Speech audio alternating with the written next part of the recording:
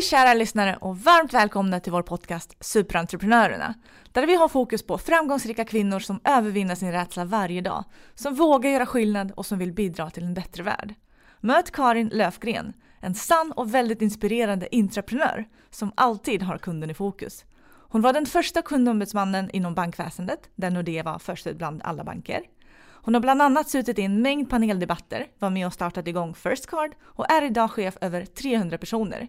Idag berättar hon bland annat om hur man går tillväga för att skapa sitt drömjobb, vilket blir väldigt spännande att höra. Välkommen Karin! Tack! Vilken introduktion! Tack snälla! Och vem är Karin? Vill du berätta lite om vem du är? Vem jag är? Jag är en 54-årig hockeymorsa som brinner för kunden. Har haft ett fantastiskt spännande och utmanande yrkesliv trots otroligt låg utbildning. Men jag tror att man kan i princip vad som helst. Och jag tror att livets hårda skola, där kan man lära sig väldigt mycket. Och jag älskar att ha roligt i mitt jobb. Men kan du berätta hur det hela började? Hur det började med mitt arbetsliv. Exakt, din yrkeskarriär. Min yrkeskarriär. Uttrycker det så. Det började, jag har gjort 2 fantastiskt spännande saker i mitt liv. Jag har fått vara med och starta 2 väldigt spännande saker. Och det första var First Card.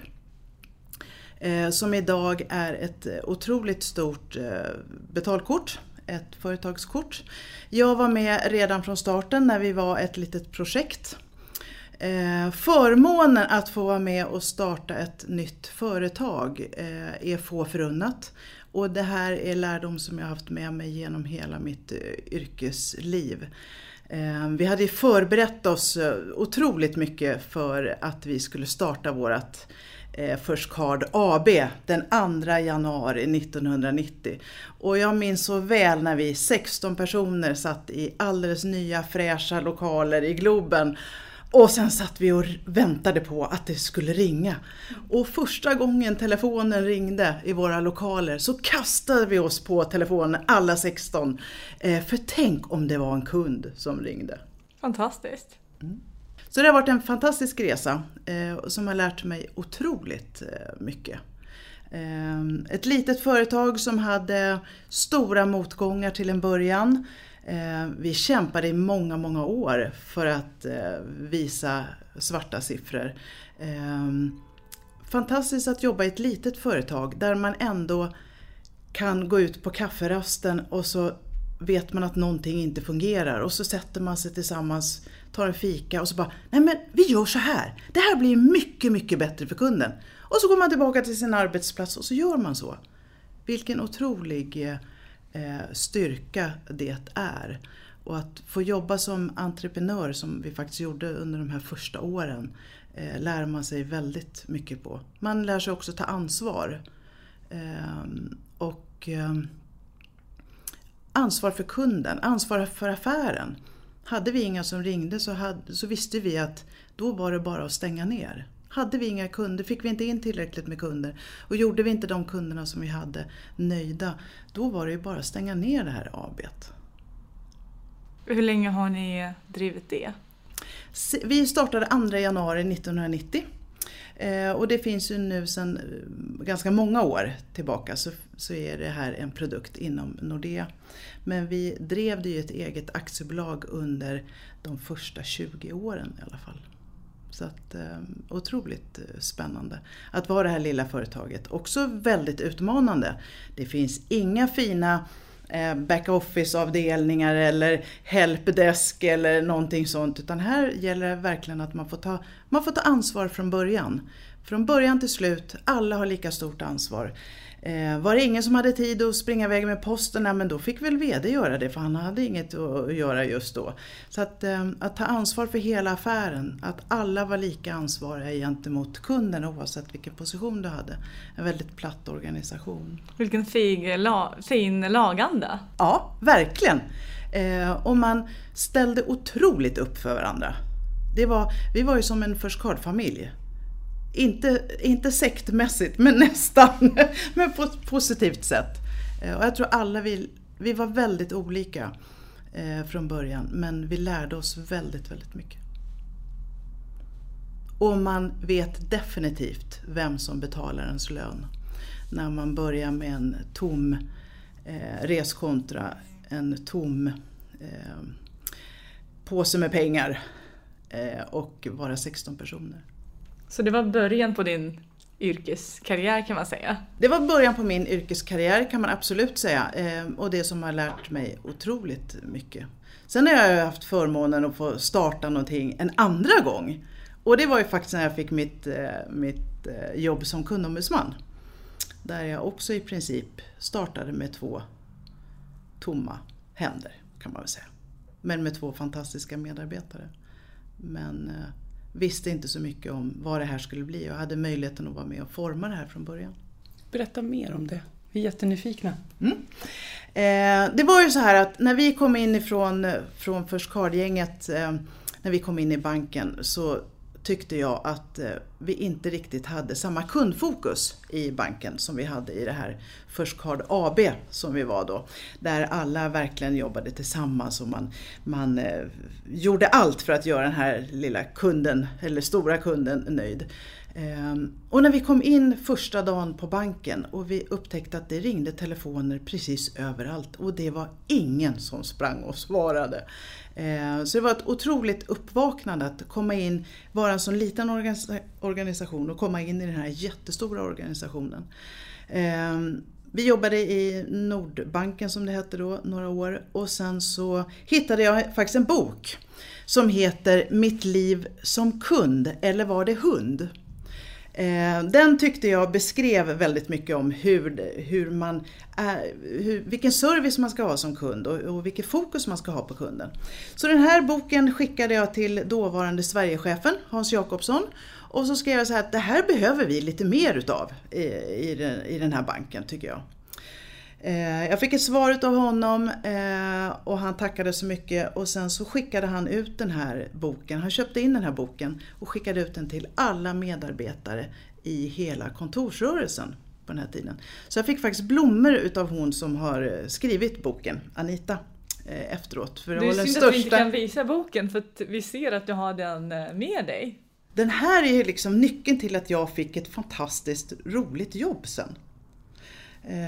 Så det här var ju liksom det startskottet tror jag. Och sen efter någon månad så kom det ut ett jobb på intranätet som kundombudsman och då utlyste Hans Jakobsson den här tjänsten och det här kände jag bara, det här ska jag ha. Och sökte det och fick det. Och fantastiskt roligt jobb. Tänk att jobba med så arga människor och kunna vända dem till att göra någonting positivt. Att kunna skratta på slutet tillsammans med de här kunderna och veta att man har gjort skillnad. Att gå hem varje dag och känna att man flyger hem för man har varit med och gjort lite skillnad. Och gjort världen kanske lite bättre. Helt otroligt. Och vi ser att du har en massa härliga glasögon med dig. Vill du berätta historien bakom? Jo, på bordet här så har jag 3 kundglasögon framför mig. Och jag har en hel samling hemma på jobbet. Och det här är fantastiska glasögon. Om ni tänker er Dame Edna som var en fantastisk dragshow-artist. Hon hade absolut såna här glasögon. Vad jag vill med de här glasögonen är att man ska se ur kundens perspektiv. Man ska se ur kundens glasögon. Man ska sätta på sig kundglasögonen. Och så ska man sätta sig i kundens stol. Och så ska man känna efter, hur känns det att vara kund? Förstår jag det här som kund? Hur är det att vara kund på det här företaget? Så att det här är mina kundglasögon. Jag tänker på dem ofta när man introducerar nya saker eller det kommer nyheter. Då sätter man på sig kundens glasögon och så tänker man efter så här, hur bra blir det här för kunden? Hur är den här produkten, tjänsten utifrån kunden? Kommer kunden förstå det här utifrån kundens glasögon? Så de här glasögonen har varit med mycket inom banken och varit ute och lufta sig på diverse äventyr för att belysa hur viktig kunden är för oss och att man verkligen ser utifrån och in och inte bara inifrån och ut som vi kan vara lite duktiga på i stora företag. Och de kan man ju ha med sig hela tiden. Jag tänker att även när vi träffar våra vänner och familj och sådär så kan vi applicera det tänket. Absolut. Och förstå våra medmänniskor mycket bättre. Aha. Att hela tiden sätta sig i någon annan stol. Oavsett om det är kunden eller vänner eller vad det nu kan vara. Och se det från ett annat perspektiv. Du får ju ett helt annat perspektiv på tillvaron. Så att titta ur ett par andra glasögon. Om det är kundens eller vännens glasögon. Och kanske se det ur ett annat perspektiv. Man kanske lär sig någonting. Och dessutom har man ju också roligt på vägen. Vilken bra kombination. Ja. Där ska jag ta med mig. Definitivt. Ja, det är imponerande att se. Jag tänker det är sida upp och sida ner med just kring de här klagomålen som du har pratat och löst när man läser om dig. Tillsammans med några fantastiska medarbetare naturligtvis också. Men att man kan vända något så negativt till någonting så positivt och att göra kunden till en ambassadör sen. Ja. För det är oftast de kunderna som blir nöjda sen och även nöjdare än vanliga kunder. De blir fantastiskt nöjda. Och oftast är det ju så här att det är två människor kanske som inte har riktigt klickat. De har liksom pratat om varandra. Det behöver inte vara så stora saker men det blir ändå en jättekollision. Och ibland räcker det faktiskt med att man pratar med någon helt annan person och bara får liksom prata av sig och lite så här. Men jag tror så här att i alla sura små citroner så finns det lite god söt lemonad i alla. Det gäller bara att krama den här citronen tillräckligt väl så får man ut lite söt lemonad. Och jag tänker för företaget som du har representerat, hur gynnar det företaget? Hur ser du på det? Det gynnar ju företaget otroligt mycket att få goda ambassadörer. Vad som är viktigt för ett företag det är att man går ut och talar om för sina kunder. Är du missnöjd? Berätta det för mig. Berätta det för oss. Öppna alla dörrar, öppna alla kanaler. Är du missnöjd? Har vi gjort någonting tokigt? Berätta det för oss. Så ska jag försöka ställa saker till rätta eller kanske förklara. För det behöver inte vara så att man faktiskt har gjort något fel. Ibland så förstår ju bara inte kunden varför man var tvungen att agera så här. Så att det tycker jag är jätteviktigt. Öppna varenda kanal och ta in feedback. Men är du nöjd så får du ju självklart sitta på en middag och berätta för dina vänner och bekanta hur duktiga man var på det här företaget. Men om du är missnöjd så ska du komma till mig och berätta. För då ska jag försöka ställa saker och ting till rätta först och främst. Jag vill ha den möjligheten och jag tycker att den är otroligt viktig att ta. Ja, då är det ju verkligen en affärsmöjlighet också som du belyser, tänker jag. Kunden blir ju en otroligt lojal kund. En otroligt fin ambassadör för banken. Och stannar ju kvar och handlar mer och blir oerhört trofast. Det är i alla fall min. Sen så vinner man inte alla människor, naturligtvis inte. Men man ska i alla fall göra ett försök. Och jag ska göra ett otroligt bra försök. Och egentligen tänker jag att vi ska inte behöva vänta tills kunden blir missnöjd och vänder sig till oss. Utan där ska vi försöka jobba mycket mer med proaktiv kundvård. Vad är din syn på det?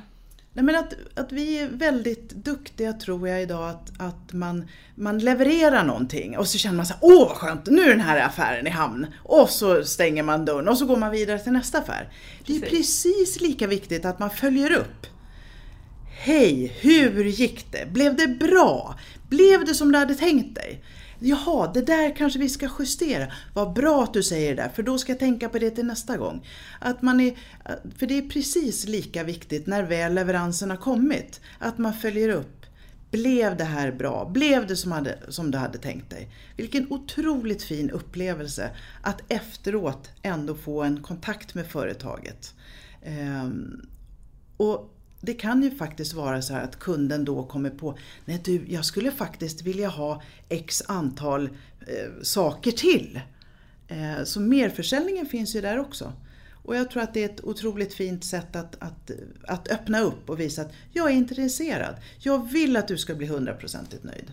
Då blir ju efterköpskänslan ännu högre. Då blir man ju mycket mer nöjdare också som kund och känner sig sedd och uppmärksammad. Och att känna sig sedd och uppmärksammad, det är det man vill som kund. Man vill ju bli sedd. Man vill ju känna att det gjorde skillnad att jag besökte just den här leverantören istället för en helt annan leverantör. Att de märkte faktiskt att jag fanns där. Det är otroligt viktigt. Och jag kan dra en historia bara från mitt eget liv. Jag var tvungen att uppsöka en akutmottagning och alla som har varit sjuka någon gång vet ju vad man tycker om sjukvården och lite så här. Och jag fick ett fantastiskt mottagande på den här akutmottagningen. Jag träffade en fantastisk läkare som hela tiden återupprepar och berättar och tydligt i min stressade situation vad han tänkte på och vad han skulle göra och så vidare. Jag åkte hem därifrån och kände mig lugn och trygg. Jag förstod vad han hade sagt för någonting. Och i söndags så ringer läkaren till mig 3 veckor efter det här besöket och frågar hur jag mår, om allting har blivit bra, om jag har några mer frågor, om jag var tvungen att komma in akut igen. Och jag var så tacksam. Och det jag är jätteglad för också, det var att tänka på att berömma läkaren. Tack för både besöket och tack för att du följer upp. För det är vi också kanske lite dåliga på idag, att verkligen återkoppla och säga tack och varför jag blev så glad. Fanns det med i din förväntansbild att han eller hon skulle ringa? Nej. Aldrig, jag tänkte... Nej, det fanns absolut inte i min förväntansbild överhuvudtaget. Och några saker som han sa till mig i samtalet i söndag, så förstod jag att han visste vem jag var. Det var ännu mer imponerande. Som jag inte tror att han hade läst i sin journal, utan han var nog faktiskt genuint intresserad. Och det värmer otroligt. Tycker jag var otroligt häftigt och någonting man kan lära sig utav. Det gör mig väldigt rörd, måste jag säga. Ja. Hur man blir behandlad som kund, som patient, som... Och jag tror också en sån utsatt grupp. De har en hård arbetsbelastning, ett hårt kundtryck och ändå tog man sig tiden. Och det var absolut inte vad jag förväntade mig. Men jag tackade så otroligt mycket och hoppas att han kände hur tacksam och glad jag blev. Jag tänker så här, du jobbar idag i en stor enhet. Mm. Och det här är en fantastisk historia. Hur liksom drar du lärdom? Hur får du med dina medarbetare att jobba på det här sättet? För det är ju... Jag tror att man måste brinna för kunden. Och jag tror att man måste prata om det hela tiden. I vad man än gör så måste man prata om de här med vem är det som betalar min lön. Man får aldrig glömma det. Och det är så otroligt lätt när man jobbar i en så här jättestor organisation som vi ändå gör. Då måste man vara där ute, stå på barrikaderna och slåss för kunden och berätta vem det är som betalar din lön i slutet på varje månad. Så att jag tror inte man kan inte nog många gånger prata om det här. Allting som vi gör i den här stora organisationen som jag tillhör idag har ju bäring på att vi ska ha fantastiskt goda kundmöten. Vi ska vara tillgängliga för våra kunder och när kunden kommer fram så ska vi ge fullt fokus till den här personen som kommer in. Se den som unik, ge den tid och se till att vi klär på rätt produkter för den här kunden så att kunden klarar sin vardagsekonomi. Det är vårt största uppdrag. Tillgängligheten och goda kundmöten. För det måste ju vara en väldigt stor skillnad att jobba på en organisation som är 15 personer kontra en organisation på 250 personer. Men ändå kunna förmedla den här känslan att det är fortfarande kunden som är viktig. Ja, och jag tror att det är ännu viktigare när man jobbar i en sån här stor organisation. För att vi jobbar i en stor organisation. Det är väldigt lätt att luta sig tillbaka. Det är väldigt lätt att vara lite Karlsson på taket. Man är en lagom tjock man i sina bästa år. Och man måste vara den här hungriga personen. Man måste förstå varför man finns där. Och den dialogen måste man hela tiden ha. Vi är ju fantastiskt duktiga på att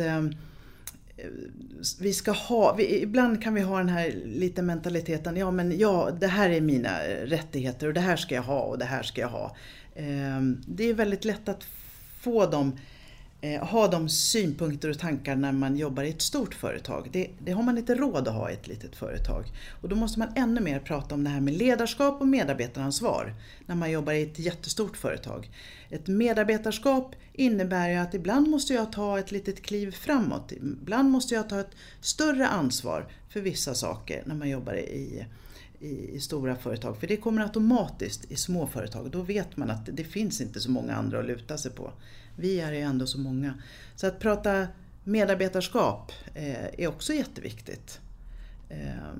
Och jag har en medarbetare som sa en gång till mig så här: man har de rättigheter man förtjänar genom sina skyldigheter. Och det tycker jag är otroligt tankvärt och någonting som jag tänker mycket på. Att jag har väldigt mycket rättigheter, men jag har också en hel del skyldigheter när jag går till jobbet. Och det får man inte glömma? Det får man absolut inte glömma när man jobbar i stora organisationer. Och hur motiverar du dina medarbetare? Hur gör du så att deras vardag blir rolig? Jag tror att det är viktigt att man förstår varför man är där. Och jag tror att det är viktigt också att ge ett ansvar. Det här är manualen som du ska förhålla dig till. Det är som din ledstång i trappen för att du inte ska falla. Sen måste du använda ditt sunda förnuft. Du måste tänka själv. Det blir mycket roligare, det blir mycket bättre och det blir fantastiskt mycket bättre kundmöten. Så att du har en ledstång, men du måste gå i trappen själv. Man måste ge ett ansvar till medarbetare. De växer ju fantastiskt med att ta ansvar. Och även om vi jobbar i en väldigt regelstyrd verksamhet, så finns det en hel del saker man kan göra. Och man kan lägga sin personlighet väldigt mycket i ett kundmöte. Sen ska man hålla på ordning och reda, compliance och allting sånt. Men din personlighet, det är bara du som kan vara med och bidra med den. Och hur motiverar du dig själv? Vad är det du brinner för? Både som medarbetare men även person utanför jobbet. Oj, det var svårt. Jag brinner för att vara med och påverka. Att kunna vara med och påverka och göra skillnad. Att när jag ser saker som inte fungerar, så är det min skyldighet att se till att ändra, rapportera, slåss för eller vad det nu kan vara.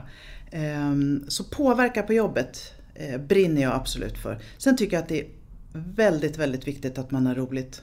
Att man får skratta, att man får längta till jobbet.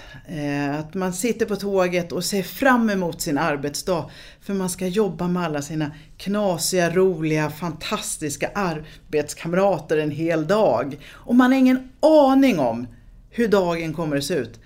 Men att jag kommer att ha roligt, det vet jag. Vilken fantastiskt fin inställning. Tänk om alla hade den inställningen till jobbet och till sina kollegor. Och det tror jag de flesta har. Man måste nog bara släppa fram den där personen ibland också. Hämtar du den privat någonstans, tänker jag? Den här härliga inställningen och det sättet hur du är. Var hämtar du kraften och glädjen? Jag tror att jag hämtar kraften via jobbet. Jobbet betyder så otroligt mycket för mig. Att trivas på jobbet. Jag har alltid sagt så här att ligger man i soffan på söndagskvällen och ont i magen för att man ska gå till jobbet på måndagen, då ska man inte gå till jobbet. Då har jag ett ansvar att hitta ett annat jobb. För man är på jobbet så otroligt mycket tid och man spenderar så mycket tid tillsammans med sina arbetskamrater och då måste man tycka att det är roligt och att det ger någonting också. Så där har jag ett ansvar att se till att jag utvecklas. Jag gör framsteg varenda dag. Och jag hoppas också att jag är en person som lyser upp rummet när jag kommer och inte när jag går. Det brukar jag försöka tänka på. Bra Det var väldigt fint sagt. Ja. Sen kan man ju inte säga att jag har inte alltid varit en sån här person. Jag var en otrolig fegis när jag växte upp. Jag vågade aldrig prata. Jag hade inga kompisar. Jag vågade aldrig säga någonting. Jag var liksom jag var ett glas vatten, tror jag, när jag var liten. Och sen så tror jag att jag bara fick bestämma mig en dag att antingen så fortsätter jag att vara ett glas vatten och ingen någonsin kommer att komma ihåg. Eller så gör jag någonting utav mitt liv. Och så är jag med och gör skillnad. Sen har jag haft fantastiska arbetskamrater, fantastiska chefer genom åren som ändå har trott på mig och burit mig när jag kanske inte har trott på mig själv. Men ansvaret ligger absolut på mig. Men hur bestämmer man sig för det, Karin, tänker jag? Alltså unga år, var det någon händelse? Hur tog du det beslutet att gå från vattenglas till den du är? Till en tropisk cocktail. Som vi alla vill ta del av. Men jag har funderat jättemycket på det där. Jag har inget riktigt svar på det här. Man vill liksom veta vad händer i dig när du Vad tar det här händer beslutet. i mig? Ja. Jag vet faktiskt inte. Men jag vet att jag bestämde mig för att jag kan allt bara jag vill. Det gäller bara att vilja. Och att jag har ett ansvar. Jag har aldrig haft föräldrar som har pushat mig i varken den ena eller andra riktningen eller sagt att nu ska du göra så här eller jag hjälper dig med det här. Jag har fått göra allting själv och det tror jag har varit en styrka. Och någonstans där vid gymnasiet tror jag så att insåg jag att antingen är jag en torris, en tråkmåns, ett glas vatten eller så gör jag någonting utav det här.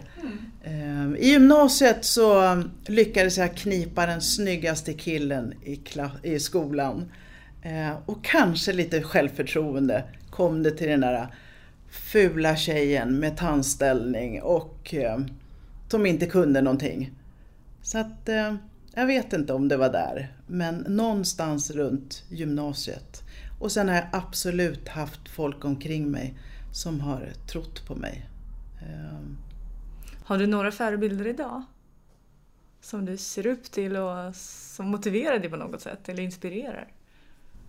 Jag skulle säga att alla mina medarbetare, alla de som jag jobbar med dagligdags. Jag har ingen förebild så, men jag är duktig på att samla på mig saker, att iaktta och så där skulle jag också vilja göra.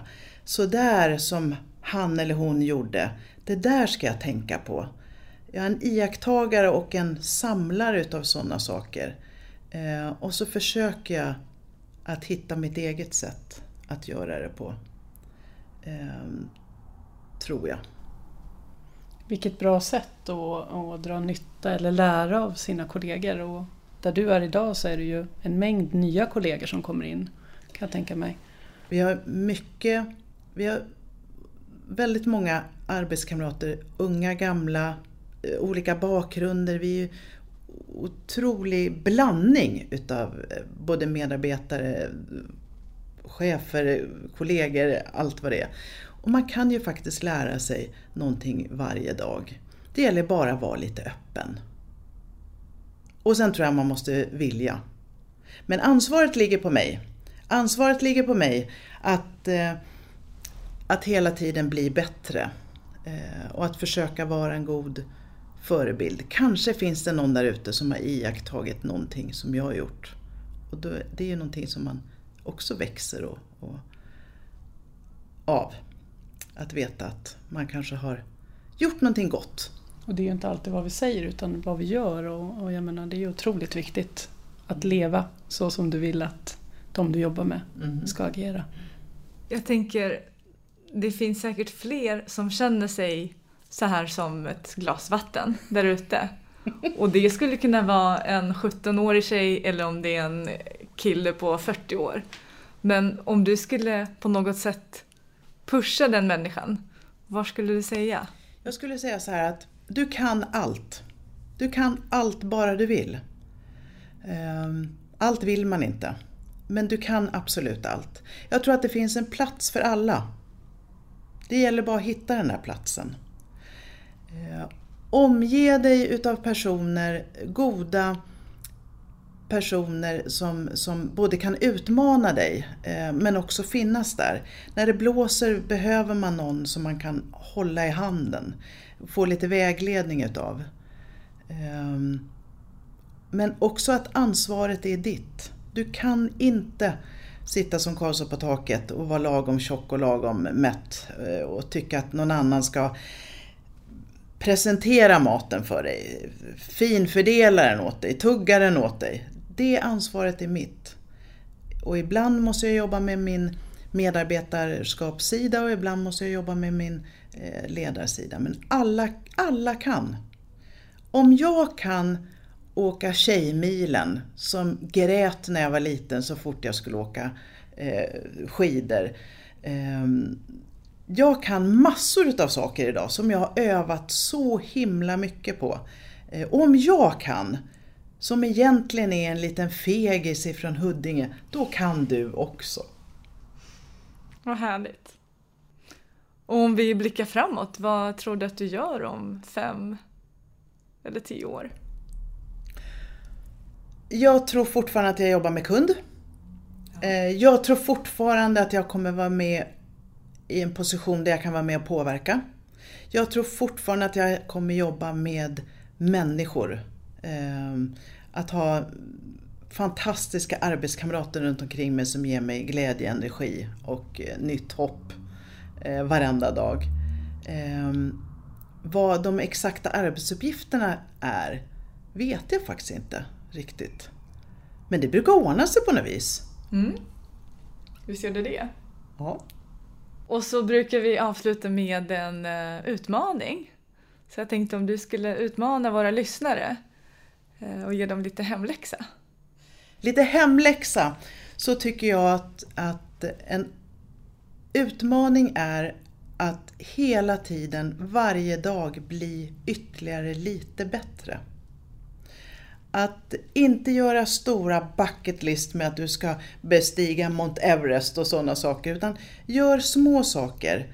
Utmana dig själv, gör någonting läskigt varenda dag som gör att du växer. Det kan vara att le mot någon i tunnelbanan, det kan vara att börja lära sig cykla enhjuling, det kan vara att ringa det där samtalet som du har grämt dig för i flera veckor. Det kan vara massa små saker. Och beröm dig själv när du har klarat av saker. Ha lister i huvudet eller på papper. Beta av saker. För det gör att de här skuldbetyngda axlarna blir något lättare. Och för varje sak som du vågar göra så blir det lättare att ta nästa steg imorgon. Så tro på dig själv, våga göra nya saker. Det finns en plats för alla och du kan allt bara du vill. Det var en väldigt bra sammanfattning tycker jag av dagens avsnitt. Ja, och med de orden så vill vi tacka dig Karin för ett väldigt inspirerande samtal. Tack för att jag fick komma. På återhörande. Hej då! Hej då! Tack för att ni har lyssnat. Har ni förslag på andra spännande entreprenörer så får ni gärna höra av er till superentreprenörerna@nordea.com, där vi även önskar få er feedback.